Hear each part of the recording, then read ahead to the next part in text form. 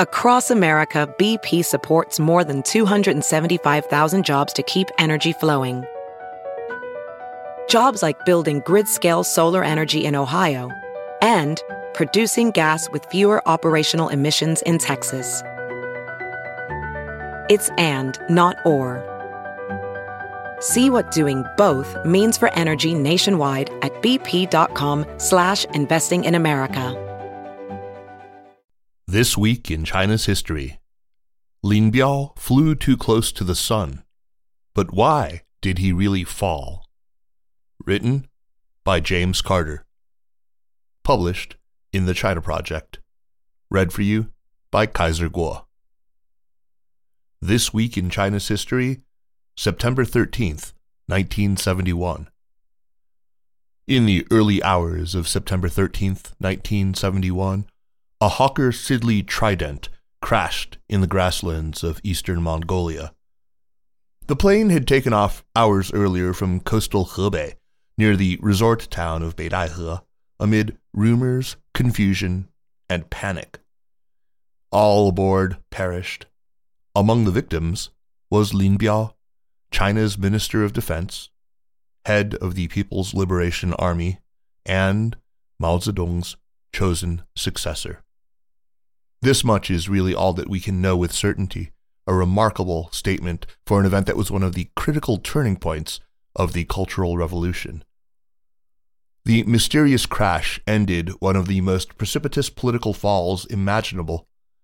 Just months earlier, Lin had been heir to the world's most populous country. Now he was dead, and within days he would be denounced as a traitor, accused of organizing a coup d'etat against Mao. What happened in the days and weeks leading up to September 13th, and what happened on that night, has been the subject of official pronouncements, extensive speculation, and several books and articles, but it remains difficult to pin down entirely. This column has returned to the theme of succession several times, from Princess Taiping to the Kangxi Emperor, to the Ming's great ritual controversy, to the Empress Dowager Cixi, and others. Many leaders have foundered on their ability and judgment to determine who would come after them. Mao Zedong led the Chinese Communist Party for 50 years and the People's Republic of China from the time he founded it in 1949. At the height of his power, his authority was unquestionable. The symbol of the party and the embodiment of his People's Republic, he stood above even the state, thanks to a powerful cult of personality. Lin Biao was a principal architect of that cult.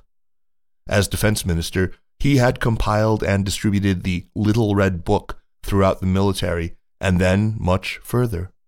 Millions of Red Guards waved the book at mass rallies, and rarely was anyone seen in public without a copy.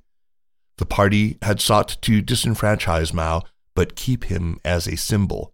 Thanks in part to Lin Biao's work, the symbol overwhelmed the party it had helped create. Fueled by the personality cult that Lin helped craft, the Cultural Revolution swept Mao back into power, and Lin replaced Liu Shaoqi in the post of first vice chairman of the CCP, making him Mao's number 2 and presumptive heir.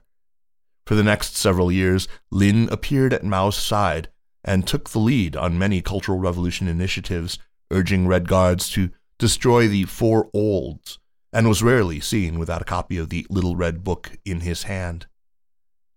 But relations between Mao and Lin soon strained.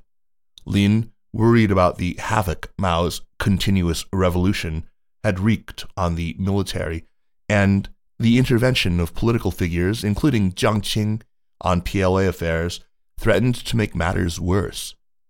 Lin was formally recognized as Mao's designated successor in 1969, and from that moment on, Mao felt, Lin's primary goal was to assume power. By the fall of 1970, the fissure between the two was in the open. By the summer of 1971, Mao was publicly identifying Lin as someone who had committed political errors and seemed on the verge of removing Lin from his position. Depressed, isolated, and vulnerable, Lin retreated to his villa at Beidaihe, the Hebei beach resort that had become, and remains, the site of an enigmatic conclave among CCP leaders most summers. He remained there until the night of September 12th, when he left by plane and crashed hours later in Mongolia. The Chinese government's official view, arrived at after a 1981 trial, is that Lin Biao began plotting in early 1971 against Mao's rule.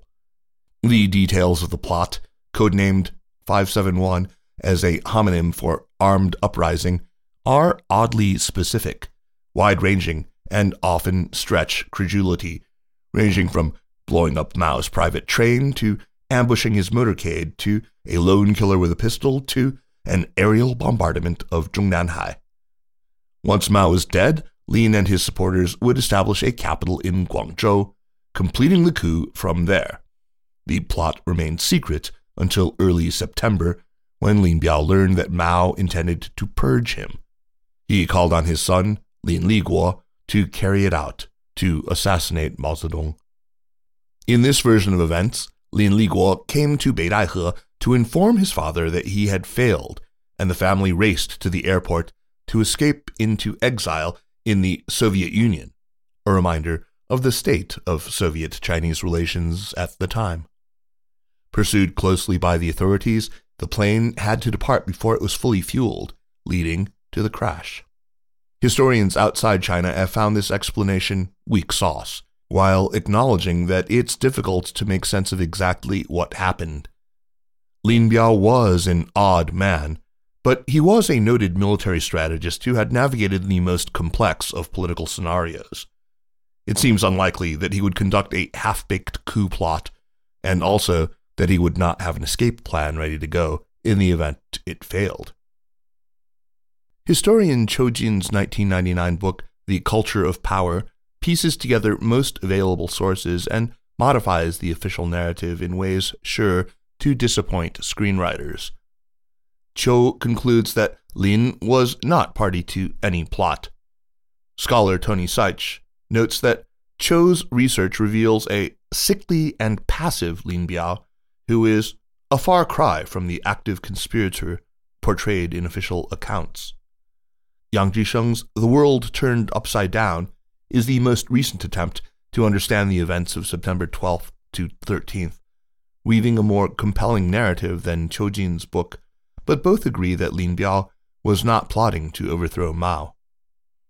But while Lin Biao wasn't plotting, that doesn't mean there was no plot. Lin's son, Lin Liguo, also died in the plane crash. Liguo was an officer in the Chinese Air Force, and he is alleged to have concocted the 571 plan, detailed by an elaborate notebook that was discovered on a table at the Air Force Academy in the aftermath of the incident. Although its discovery feels a little too convenient, there seems little evidence on which to question its authenticity. Both Qiu and Yang conclude that Lin Liguo acted without his father's direction, and probably without his knowledge, and put plans in motion to assassinate Mao and establish an alternative government. These plans failed in the early days of September, and it was a matter of time before the conspirators were found out, so Lin Liguo traveled to Beidaihe to inform his father. Already distraught by his falling out with Mao, Lin Biao agreed that escape was his only option.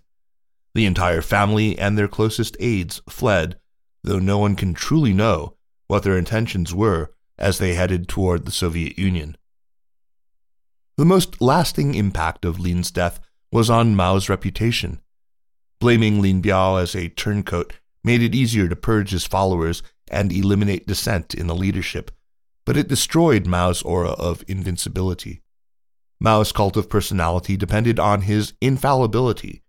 Any policy failures or bad results were a consequence of incompetence or a lack of faith on the part of subordinates. Up until the time of his death, Lin was publicly affirmed as Mao's most trusted confidant.